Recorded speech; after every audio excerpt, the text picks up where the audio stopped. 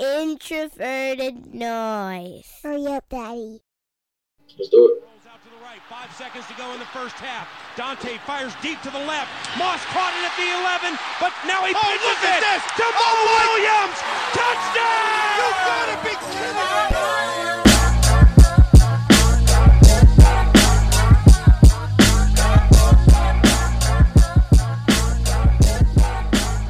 All right. We are back with an emergency episode of the Climbing the Pocket podcast. I'm your host, Jason Brown. You can find me at Twitter, Brown Jason, and we're going to jump right to it. Got a fun episode here. Got a bonus cut from our man, Dr. Eric Eager, coming in. We're talking about what's going on with the Vikings, but, we're going to jump in. No QB1 tonight, duty calls. But, we got Miles, we got Sexy Prince, and we're just going to do this thing. So, Miles, how you doing? How you been? How you feeling about what's going on with these Vikings at this point in the season? I'm good, but I've been better in terms of how the Vikings are doing. But, yeah, it's been a crazy, I know it's been a crazy 24 hours, but it's also been a crazy weeks, like month and a half plus. There's definitely been a lot of disconnect going on in that within the organization. So it's been crazy, but also not surprising at the same time. Yeah, man, you could definitely feel that. And Sexy Prince, I got stuck right there when I was calling. I was like, Sexy Prince, Yinka. Yeah, didn't know which way to go with that, but we back here. Yinka, what's going on, my man? Just finished up the workout. How you feeling about, I guess, the workout and the season so far? Yeah, I mean, you sounded like one of my old elementary school teachers who saw my name and were just like, I don't want to get it wrong, but yeah, just straight freeze, even though they're all spelled phonetically. Right, I'm staying. No, the workout was good. I'm kind of with Miles where, it would have been nice to be having a victory conversation right now, but without. We know that there's always going to be drama with the Vikings. So, yeah, let's just get into it. All right, well, let's hop to it. And, listeners, just so you know, if you're wondering, if Yinka's volume is a little down or it comes and goes a little bit, as per usual, Yinka is not sitting in front of his computer doing the pod. He is on the move, in the car, straight from the gym, on the pocket, on the Climbing the Pocket podcast to get these takes off as he, I guess, drives home or to his, second or third or fourth job. So we're going to get there. And if his microphone starts to fade out, we'll yell at him and tell him to come back. But Miles, because I need to get your takes first, because during the games, Prince, JR, and myself, we fire off all those emotional in the moment takes right away in the group message and, get all those ridiculous kind of, off the cuff takes that shouldn't make it onto the timeline. We have that outlet.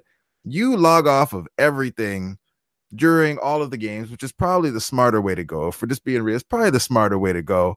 Better for your blood pressure and all that kind of stuff. But as you were watching that, we watched the Vikings, so nothing's good for our blood pressure. So. Yeah, you're right. But as you were watching that horrible, terrible, awful performance from the Vikings offense, Kirk Cousins, just really, there was nothing good going on that you could take away from the offensive performance. The defense, they gave up a lot in the run, but the thing about giving up a lot in the run is they weren't giving up a lot of points. Right. They don't give up 6 points until well into the game. What were your thoughts as that game progressed and you were seeing what you were seeing? How did you feel about, the way Cousins looked out there, and just the way the team performed in general? Oh, man. Like you said, I don't like to log on Twitter during the games just because I don't like the overreactions to literally every single play, dissecting every single play in the moment. I mean, I'm doing it while I'm watching the game, but to do it, to put it out in the timeline and make it act like, one great play means that, the Vikings are going to dominate or one bad play means they're going to get blown out. I just don't like to do that. But anyways, for me, the worst part about last night's game was the defense played so well for the most part that they gave me hope because the Vikings were in striking distance. Like the Vikings were until obviously late in the fourth quarter. The Vikings were were within one score of taking the lead even. So they gave us that hope. The turnover before the half was probably, I knew that was going to come back to bite us in terms of Eric Hendricks not catching it clean and likely running it back for a pick six, because I knew the way the offense was going that that would have been the game changer probably. I'm not saying that means they would have won the game, but I think adding that momentum before the half would have been it might have changed the outcome of the game. On offense, man, I mean, yeah, the run game was there. I think DeFilippo, RIP, was kind of trying to prove a point that, like, yeah, we can try and run the ball 20 plus times a game, but at the end of the day, it's going to come down to how the passing game goes, how we get creative in the passing game, how we get our guys involved. And I think that the biggest issue outside of Cousins and the O-line and the play calling was just how teams can approach our offense, how they can defend our offense right now. At least under DeFilippo, it was hard for him to get creative when Seattle was literally double teaming Thielen and Diggs, at least for the first half. I think majority of the first half. And I'm not quite sure how much it was going on in the second, but we saw it highlighted in the first half. But that was a big problem. Like we've been saying, they don't have that third true passing threat that really is going to help take away or help, punish a defense for trying to double team your two best players. We don't have that guy. Yes, Dalvin Cook is phenomenal. You get him in space. He could break tackles. But one thing he's not a pure route runner. He's not a pure receiver. Yes, he can catch the ball well out of the backfield. You can put him out in little swings and quick hitting routes. But he's not going to break you down in a route. He's not going to do that. He's not like an Alvin Kamara. That's not his skill set, and that's fine. Like, it doesn't mean he's not a dynamic running back. Doesn't mean he's not phenomenal at what he does. But he's just not that style of running back to be that style of receiver that I think some people believe. And then Kyle Rudolph, great red zone threat, good chain mover, but he's not going to beat you deep. He's not going to outrun you. He's not going to get. There's been a lot of yak from him this season because they've schemed it that way. But he's not the guy I want getting out into space, because he's not going to break off a 35-plus yard run after catch. Like, that's just not his style. They don't have that third receiving threat that's really going to help loosen things up for Thielen and Diggs. And I think that was really evident last night, especially when you're not being able to run the ball consistently. We know that that's what Zimmer wants to do. And when they can't do that, teams are really just going to load up the box and then double team your two best players. And then it's kind of like, now what? Especially when your other receivers aren't really doing a lot to get open or create that separation that you'd like to see. And then your interior offensive line is giving up pressure. It's really hurting overall. And then, jumping into the quarterback situation, Cousins really did, especially early on. It took him a long time to find any kind of rhythm. And I don't think we really saw any kind of rhythm until that last drive. And that's the one that didn't matter. Like, that drive didn't really matter. And yeah, there was that drive where they got stalled out in the 4th and 2, I think it was, on the 2-yard line. But other than that, he looked, especially early on, he looked really skittish in the pocket. He looked he just looked really worried, and he looked like he was seeing ghosts out there. And I know we saw that last week. I think there was I can't remember. It's happened quite a bit throughout the season, a little bit. Because earlier on in the season, we saw him stand in there and take some hits, play a little bit, perform a little bit better than we've seen down the stretch. And I think some of those pressures are kind of getting to him. And then you start seeing him he's missing some open receivers at the same time. Like, we saw Diggs and Thielen get open at times that he might have missed. Maybe the read wasn't there because of the way the guys were being double teamed. Whatever it was, it just didn't look right.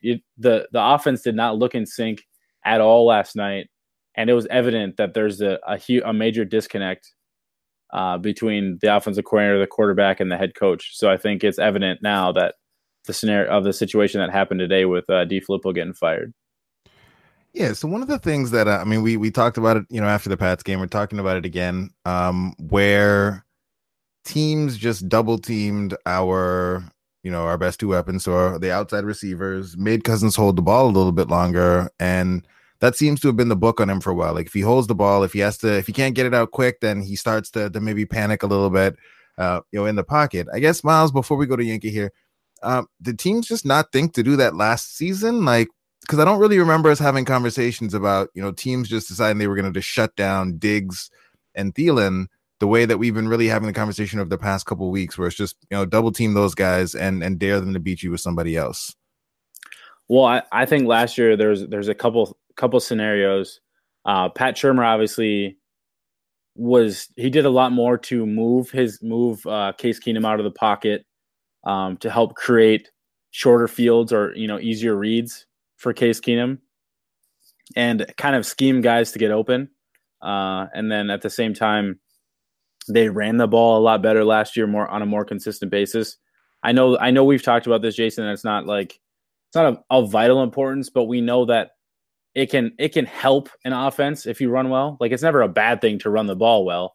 And I think that's one major factor is when you can run the ball well, it's a lot harder to take away everything you're doing in the pass game. And that goes hand in hand with Pat Shurmur kind of scheming to get his quarterback on the move, to move the pocket a little bit, and to kind of create for his other playmakers. And at the last bit of it, Jarius Wright really was that key third wide receiver. I think this offense is really missing, and they're really hurting right now. I'm not saying Jarius Wright would have been like everything this offense needs right now, but I think he'd definitely be helping what they're missing. And they're really missing that third trustful wide receiver that can consistently get open and consistently catch the ball, and help move the chains or, get some yak. So they don't really have that right now, and it's really hurting them. Oh, Jarius, that feels like a perfect segue. Prince, what are your thoughts? I know, right? on everything that we just talked about there. The Vikings needing Jarius Wright, and I guess we'll start with the game, and then I guess if it brings us back to Jarius and you have takes you want to fire off on that, by all means, feel free. But as you were watching the game, just kind of take us through what you were thinking. I guess your emotions of the ups and downs of Kirk and the offense early. And I guess also, did you end up doing that boothcast thing? And if so, how'd that go? I can answer the second question first. No, we didn't, because me and Arif got together and we were waiting on the technology to we essentially needed the app to be approved by iTunes and Apple and stuff. And it didn't in time, so we weren't able to do it. But that's something that we're probably looking to do for the Miami game. So continue to kind of look out for that. We'll tweet it out and stuff. As far as the game, there was just like this aura that existed where it just felt as if there were a number of players that just didn't want to be on the field, or just like didn't seem as if, like they didn't have as much energy as they typically do to go out and play. You could tell very early Kirk was off. You could tell Adam Thielen was playing fine. It's just like they weren't having very much chemistry. I think Diggs really similar. I think he was consistently getting open the same exact way. It's just that I don't know if I could necessarily blame Kirk in this game. It didn't feel as if this was like, man, Kirk is just playing poorly. It just felt as if he was like, I am tired of running this offense. And you could see kind of the boredom and the effort that existed there with him, finding our playmakers and finding the guys that like really make this offense run. And like Adam Thielen, for the first time in the last 2 years, didn't have a single catch in the first half. And it was just weird to see that this offense almost was giving up before anything even happened. I mean, by halftime, the game was still fairly close. So, I mean, those were my initial thoughts. Like Miles had mentioned, I thought the defense was playing really, really well, doing a good job. I mean, obviously, Russell Wilson is Russell Wilson. He can find avenues to burn you with his legs, highly efficient with his arm, I think was playing at a pretty decent level. Maybe not his best game, but still playing pretty efficiently. And you just felt like the defense was giving everything that they could against a quarterback of that caliber. And it just got to the point where the offense just wasn't doing enough. It was up until like the second half before we even reached, past midfield. And it was like, what is going on with the offense? So it felt like this was like the last little bit of energy we had in that the DeFilippo offense, where he was like, I'm just at my wit's end. I don't know how to fix it. And in my opinion, it showed, and it got to the point where DeFilippo was just like, fine, I'll just run the ball. And that wasn't really working at times. The utilization of Dalvin Cook, I think JR had a really interesting point where, I think we try to make Dalvin Cook into our superstar Alvin Kamara, I guess a Kareem Hunt. I know, a little controversial to say, but the way that he played and whatnot, and how they, David Johnson, how they can go out on routes and really be an effective part of the passing game as well as in the run game. But he might not be that guy. He might just be a guy who's super athletic, super talented. But we need to find more unique ways to, just hand the ball off to him. Still find ways to get him the ball in space and stuff, but he just might not be as big of a receiving threat as we thought he was initially coming out. With that being said, I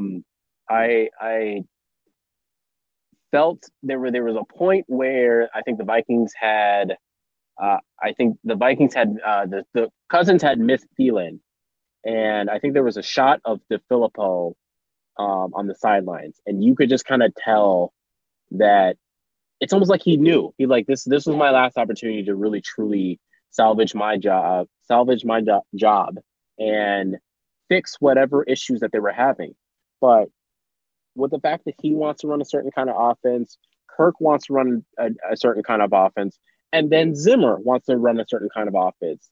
When you have the quarterback, the OC, and the head coach all not agreeing with what kind of offense that they want to run, I think that's just recipe for a disaster. And that's what we saw from the time on it.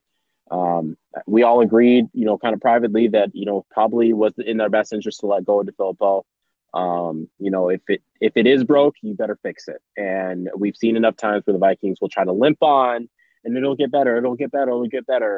But I think it speaks to the maturation of this organization, where we've been in situations where this team holds on to players and coaches way longer than they probably should have.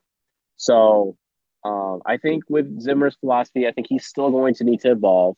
This is no longer the 90s or early 2000s. I think he's going to have to evolve. Running the football, I still think that the NFL has a place to run the football, but I mean, even the way in which he employs the running game, I think is outdated. And I think that's one of the biggest hangups is he's still trying to run kind of smash mouth, run the ball down their throat football. And we don't have that. We don't have the guys on the offensive line to do that as well as, that's not the styles of a guy like Dalvin Cook, who's your premier back. Yeah, so that's an interesting point that you bring up, yeah. And I'm interested because coming into this season, John DeFilippo was a head coaching candidate, kind of a hot up and coming coach coming out of the Philadelphia Eagles organization, fresh off the Super Bowl and all that kind of stuff. And I'll be interested to see if he still ends up getting someplace else where either he gets a head coaching opportunity or potentially gets to go be an OC somewhere else. Because I know that when Norv was here, we were. We were hating on Norv a lot because of the type of offense that he was running and that power scheme, deep drops, under center, all those kind of things seemed really outdated.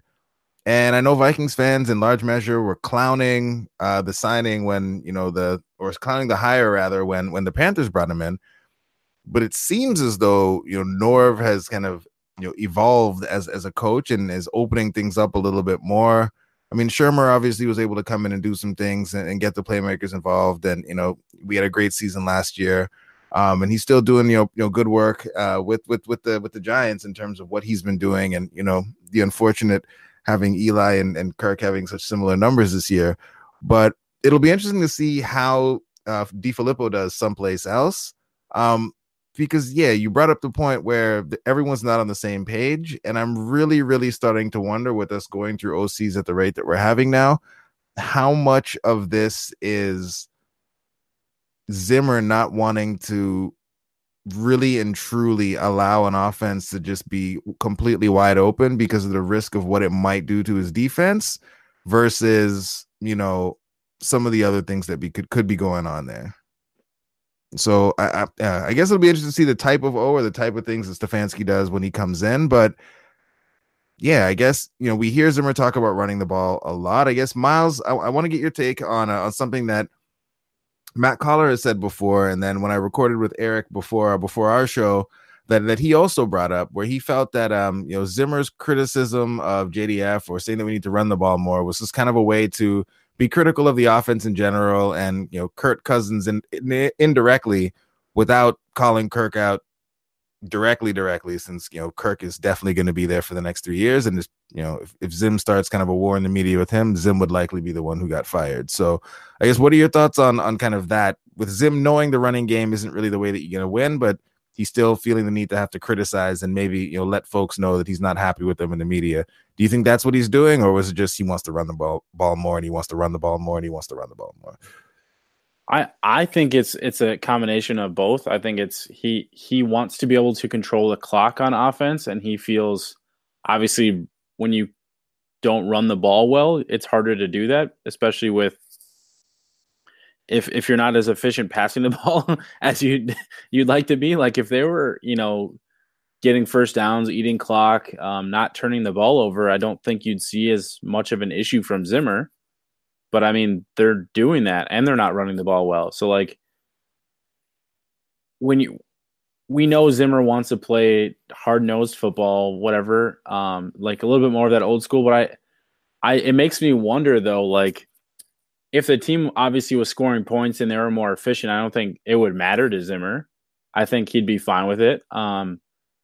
At the end of the day, I do think running the ball is important to him. I think it just wants he wants that ball control. He wants his defense to kind of stay off the field as often as possible. I mean, it makes sense, right? You'd want your offense to control the clock, control the game, rather than your defense. But yeah, I think there's a combination of both there. I think if the offense wasn't turning the ball over and they were doing a better job scoring on a consistent basis, then I don't think Zimmer would be as open about the issue. And I also feel like he does want to run the ball more to help control the clock. And I think that, to him, is a part of the problem, is that they're not running the ball and they're not doing it well. So I think he feels that they need to find a way to run the ball better. And I think no matter what, he wants that, whether it's true or not. That just seems like Zimmer's way of, he wants them to run the ball more. Yeah. And so, yeah, to that thought, because that's something that obviously he's been saying quite a bit. And, Warren Sharp put out a thread today that was interesting, was talking about how poorly the Vikings have done, generally speaking, when they've really committed to trying to run the ball early, because they can't do it. Like, they're not good at it. So I understand wanting to run the ball, but at what point do you just say, hey, maybe this ain't the season. We need to, bolster our coaching staff across the O-line or whatever it might be to get some better run schemes in here. Because if your memory serves, oftentimes it's the offensive line coach that helps to design kind of the run game and the schemes that we're going to use to effectively run the ball. Like, on the one hand, I get wanting to be more balanced or wanting to run, but how do you weigh that out? And I guess Yinka, you can jump in, Miles, you can follow up. How do you balance that out with the fact that you just can't do it? Like, you're just not good at it. It's something that when you do run the ball on early downs, way more often than not, you end up putting yourself behind the chains. And then as soon as you get yourself behind the chains and teams know you're likely to pass the ball, your offensive line also can't hold up in pass pro. So yeah, how do you get that balance? And what is actually the best way to run this Vikings offense as we go forward? Yeah, let me chime in real quick on that. This is kind of why it's so important to know who your personnel, and B, more importantly, who your quarterback is. Kirk Cousins, as we know, is one of the worst quarterbacks in the league currently right now on third and long type situations. So obviously, either running the ball on second down or running in a situation where you're going to put yourself in longer down and distance is disadvantageous to your quarterback. There are certain quarterbacks in the league who thrive really, really well in the intermediate game or whatnot, who, if you put them down in 3rd and 7, 3rd and 8, they'll succeed. Better than most quarterbacks in the league. This is one of those conversations where I think is a little bit more nuanced because I don't think it's a one size fits all for your offense. Again, some quarterbacks are just better and have made their living thriving on third downs. Granted, the Vikings had. This is my time where I plug my Jarius Wright take. This is the time where when you had a guy who was as consistent as Jarius Wright on third down specifically, that really helped that offense to maybe either stay above the chains or continue to make those take those chances on second down, to run some of those run plays and whatnot. This isn't the offense because you don't have that guy that's consistently on third down is going to make that play. So with that being said, you're not good at it, in part because you're not good at running the football. And the second part is you also don't have a quarterback who thrives on, or one of his strengths is being able to be cold-blooded on third and long situations. He's fantastic on third and short situations, but not as great on third and long situations. So when you're taking that into account, you're not always going to be like, oh, well, it's third and or second and long, we can't ever run. There's second and short, we have to run, or whatever the case is.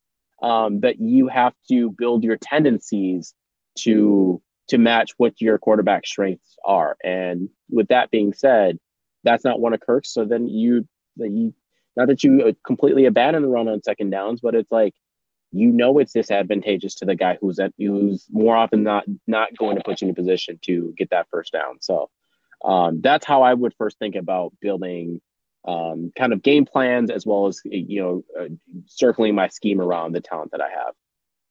Okay, so let's switch gears a little bit here. Embarrassing performance notwithstanding, and again, listeners will hear some of this after kind of we wrap this portion of the show when we have our guest appearance by Eric from Pro Football Focus. But there's a lot of sadness, anger, depression, lashing out, all kinds of things going on across kind of the Vikings landscape of social media. But the Vikings still have a pretty good shot at making the playoffs. I guess from your perspective, Miles, the Vikings still have I think a 53% chance of getting into the playoffs.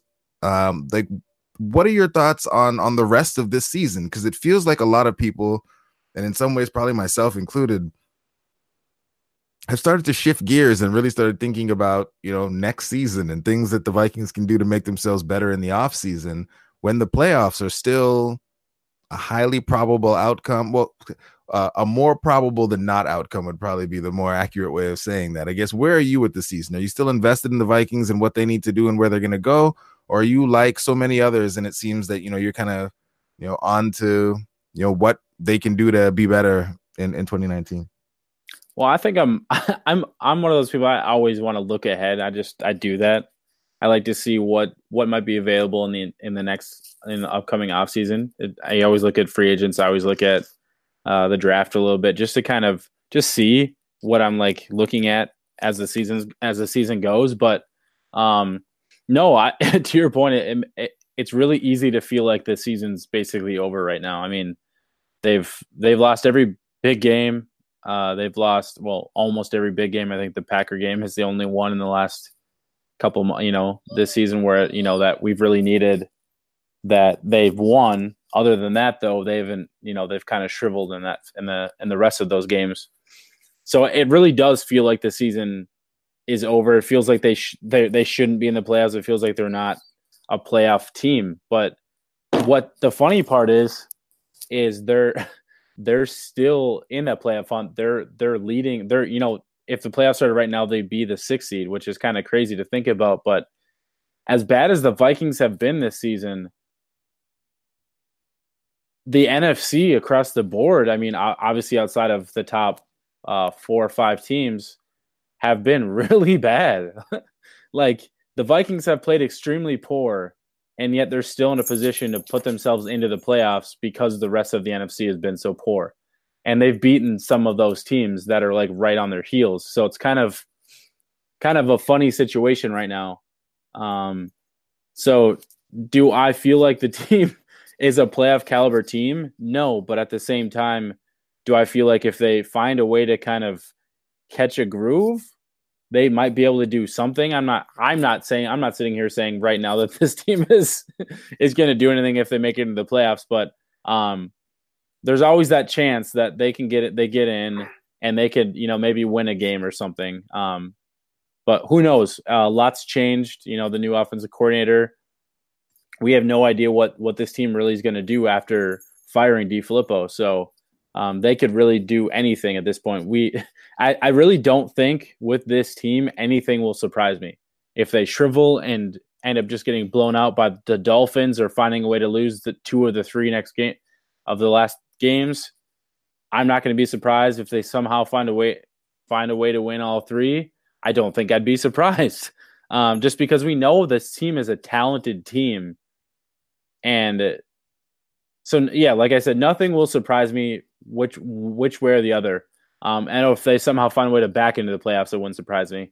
But yeah, I'm kind of looking somewhat ahead while also kind of just keeping my eye on what's going on right now.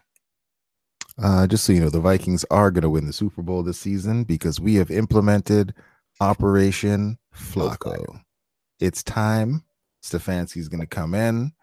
Kirk Cousins is going to go on that magical hot streak in the playoffs. We win it all. The contract is validated. Stefanski will then go on to coach the Detroit Lions. That's how this all goes. We've seen it. We've seen it before. We've gone in. This is what they're doing. This is the playbook that Mike Zimmer is pulling from. And yeah, it worked for them. So, of course, it's going to work for us. Right, Yenka? Do you believe? Is Stefanski going to finally bring you around to team Kirk Cousins? Yenka? Yeah. You still there, Yenka? We lose you? I'm still here. Okay. All right. Oh, yeah. No, I don't think that he is going to. I think he's going to do a good job making the offense, make me believe in the offense again. But, yeah, I think Kirk Cousins is still a work in progress. So we have a long way to go before I get there. Okay. Well, we've done quite a bit here, and we got a smooth transition coming in to Dr. Ear firing some takes off for us about kind of his thoughts on JDF, where JDF was ranking from a coaching perspective based on the numbers they're looking at from Pro Football Focus. I guess, did you have any last words you wanted to fire off in terms of kind of this whole situation, Cousins, offensive coordinator, skill positions, rest of the season, Stefanski? Anything else you want to talk about before I guess you park the car and go back to your apartment? Just let this moving forward. I mean, it's only 3 games. Honestly, just let Kirk Cousins pick 80 plays out of that whatever book that Stefanski has. Says these are the plays I'm most comfortable with. This is now our playbook for at least for the rest of the season. That's what the Vikings need to do. Whatever Kirk wants to run, that's what he has to run. And everyone needs to be okay with that. Okay. Well, I like that. And I hope in whatever plays he picks, there's some options that you can use when Diggs and Thielen have 2 and 3 people on them. But that's it. That's all. Stick with us here. Dr. Eager's about to come on and give you some wonderful takes about, the Vikings, Kirk Cousins, JDF, a little bit of Mahomes love thrown in there, of course. And that's it. We will talk to you at our regularly scheduled time this week to preview the upcoming matchup against the Dolphins. Talk to y'all soon.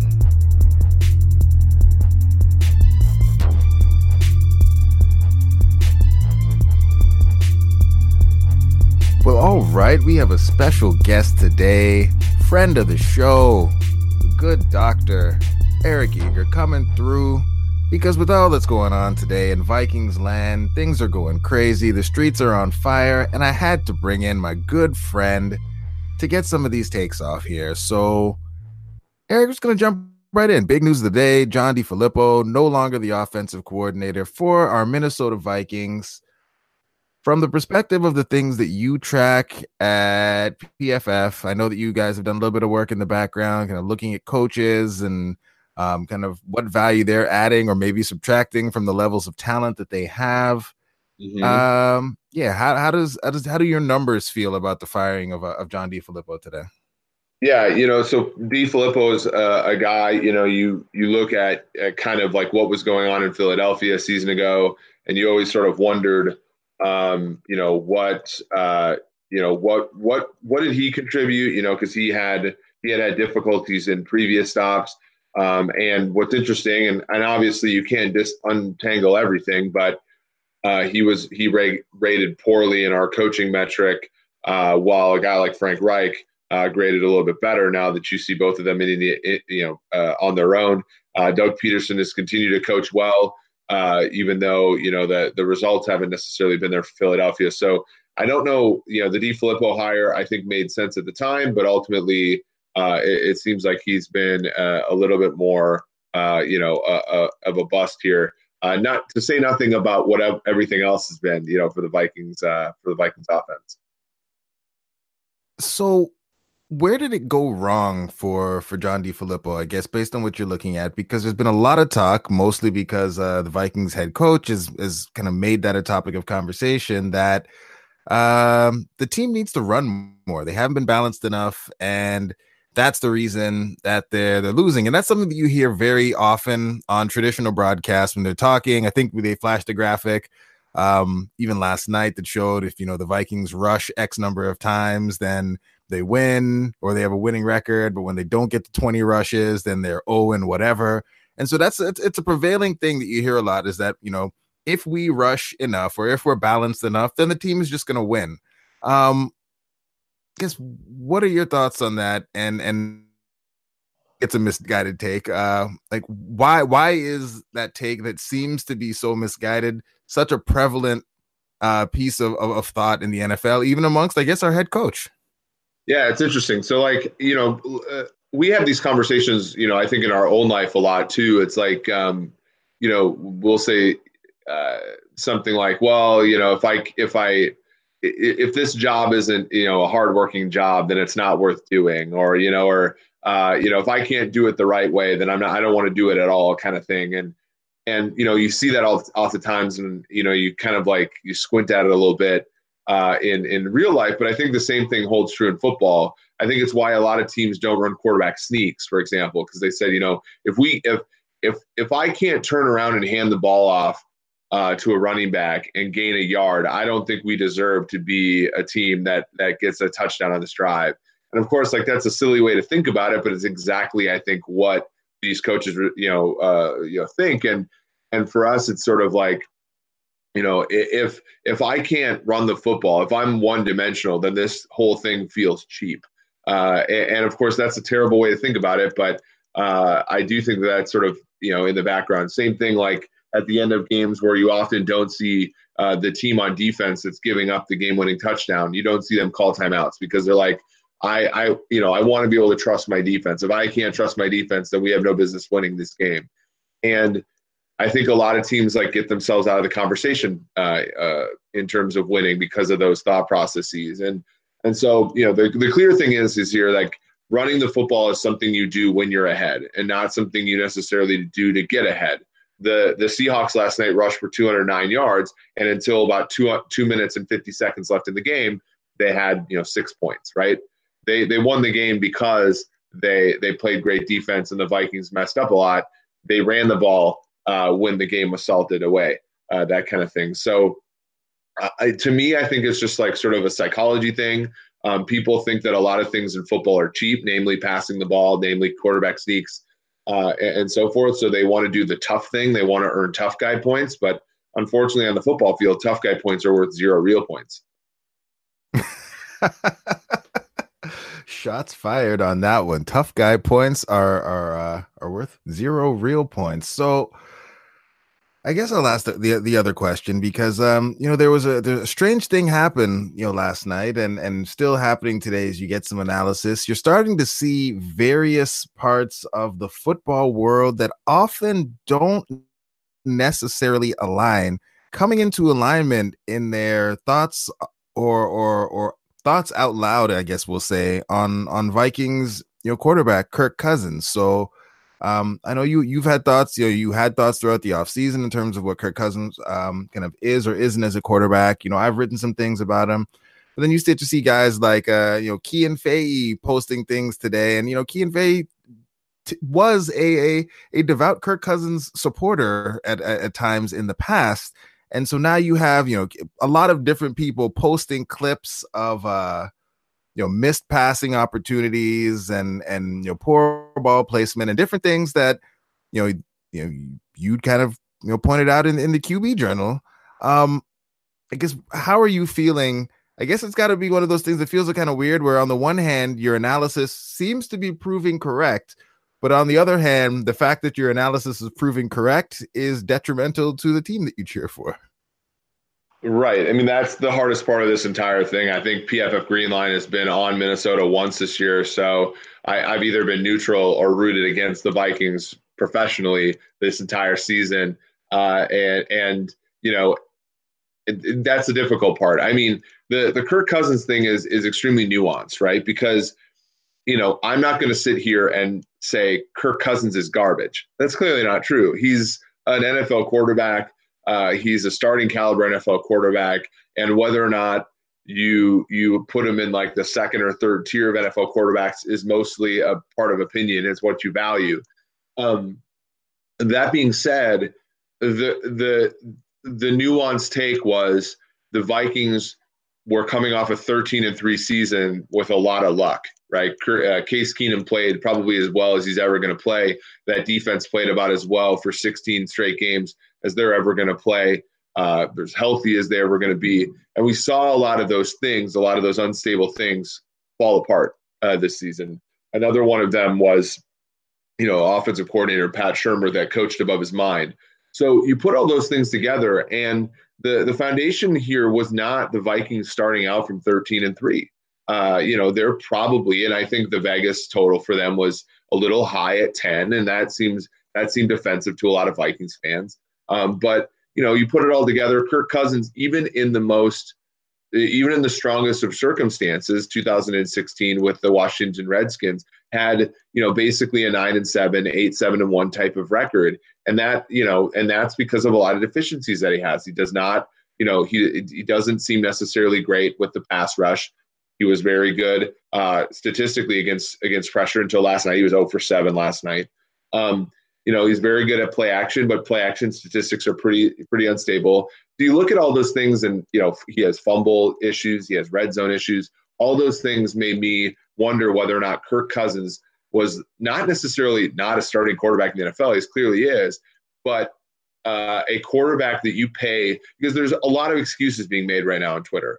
The offensive line's bad. They're not using Dalvin Cook good enough. The play calling sucks. The receivers aren't getting open anymore. They don't have a number 3 wide receiver, as if not having 2 all-stars in the first 2 spots is not good enough. And to me, when you pay Kirk Cousins the type of money, you make the type of investment in him that you did, he is a no questions asked type of player. There's no questions asked about Russell Wilson. There's no questions asked about Aaron Rodgers. No one has time for any of Aaron Rodgers. They hung on to McCarthy quite a long time because Rodgers should be able to overcome that stuff. No questions asked about Pat Mahomes. No questions asked about Tom Brady. I don't think Kirk Cousins is in that conversation. And if you don't have a quarterback that's in that conversation, you should not be favored to win the Super Bowl. All right. I like how you threw Pat Mahomes in there just on the slide. You think I wasn't paying attention, but I listen to it. I listen when you're talking, Eric. I listen. I mean, Pat Mahomes is, so I've never been a part of draft Twitter so much. I interact with people and everything, but until I started working at PFF full time, I didn't really pay a ton of attention to college football. But Pat Mahomes was somebody that I actually did want the Chiefs to draft and he has met and exceeded almost every one of my expectations. He's extremely fun to watch, and interestingly, the Chiefs played the number 1 overall defense in the NFL Sunday without Sammy Watkins, without Kareem Hunt, and without their right guard. And I don't see any Chiefs fans making excuses for how Mahomes played. Whew. All right. So 2 more questions before I get you out of here. So, I mean, on the one hand, so there's the take that you made that I agree with 100%, that if you're going to, pay top dollar for a quarterback, It should be a no questions asked type of situation. With that said, I also acknowledge, your analysis bears it out. Some of the work that I've done bears it out that quarterbacks play is very contingent on what they have going on around them from a surroundings perspective. And the better quarterbacks are less influenced by it, but all quarterbacks are affected in large part by what's going on around them. If it was you and you were kind of setting for the Vikings, what they should be looking at as we move beyond this season and kind of think about what is necessary to maximize your chances of success with Kirk Cousins at quarterback, what areas would you be looking to shore up? Maybe your top 2 or 3 spots.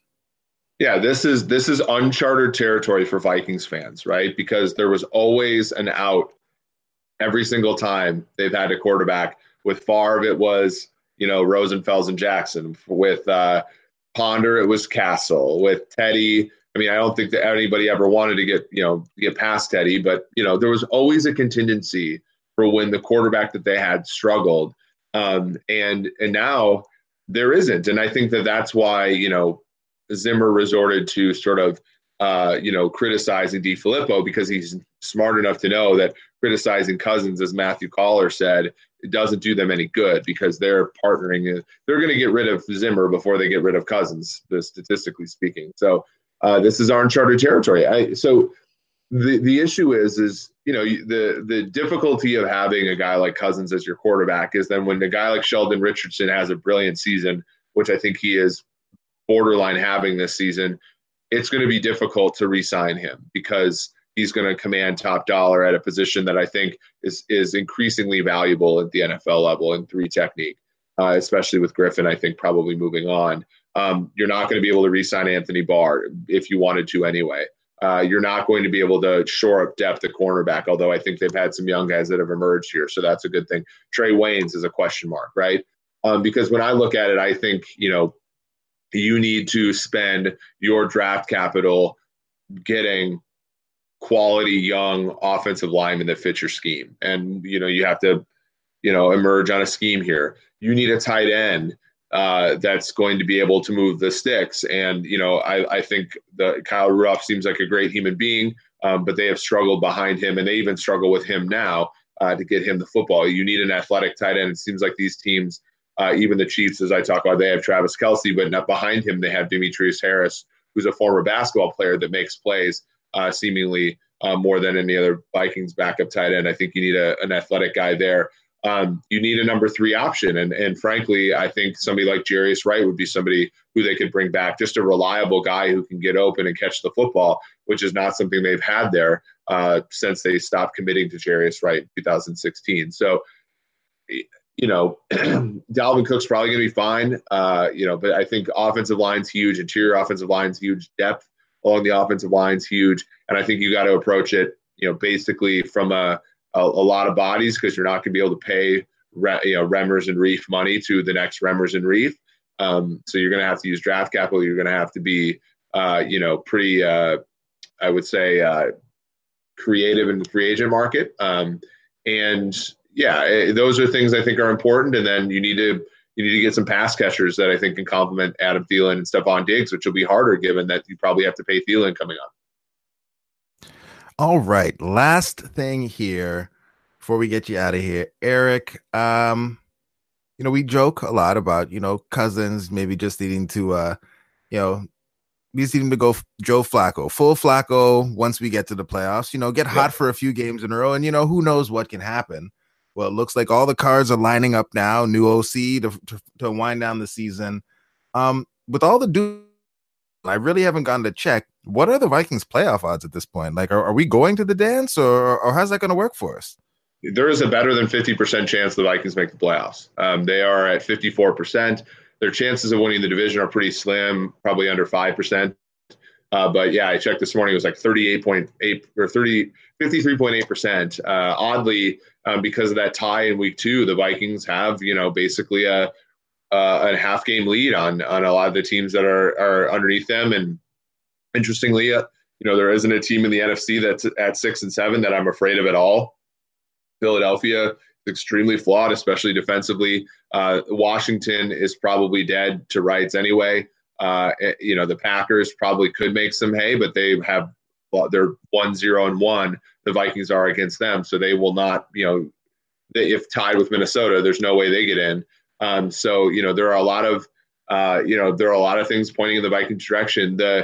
The difficult thing is, and honestly, I'll eat some crow if this happens, but the difficult thing is for me to see the Vikings as a 6th seed going into Chicago and winning a game. It's difficult for me to see them, as a 6th seed going into Dallas and winning a game. And even if they do, we've already seen how they've done against the Rams and the Saints in big spots. Neither team really played well on either half. The Rams played terribly on one half of the ball on that Thursday night game, and the Saints didn't play well offensively at US Bank Stadium. So, it's tough because I think coming off last season, coming off the Minneapolis Miracle and all that kind of stuff, it does feel like a letdown coming in and being the 6th seed. But the Vikings have a very good chance of repeating as a playoff team, and I believe this is the first time they would have done so since Gus Frerotte in 2008 and Brett Favre in 2009. Whoo, Gus Frerotte. Yeah. Love me some Gus Frerotte. Well, Eric, as always, it's always a pleasure. Love talking football with you, even in these short stints that we got this time. But I don't want you getting any trouble over there. So thanks for coming on. Thanks for giving your thoughts. And I hope to talk to you soon, my man. Yeah, thanks for having me. All right, man. You have a good one.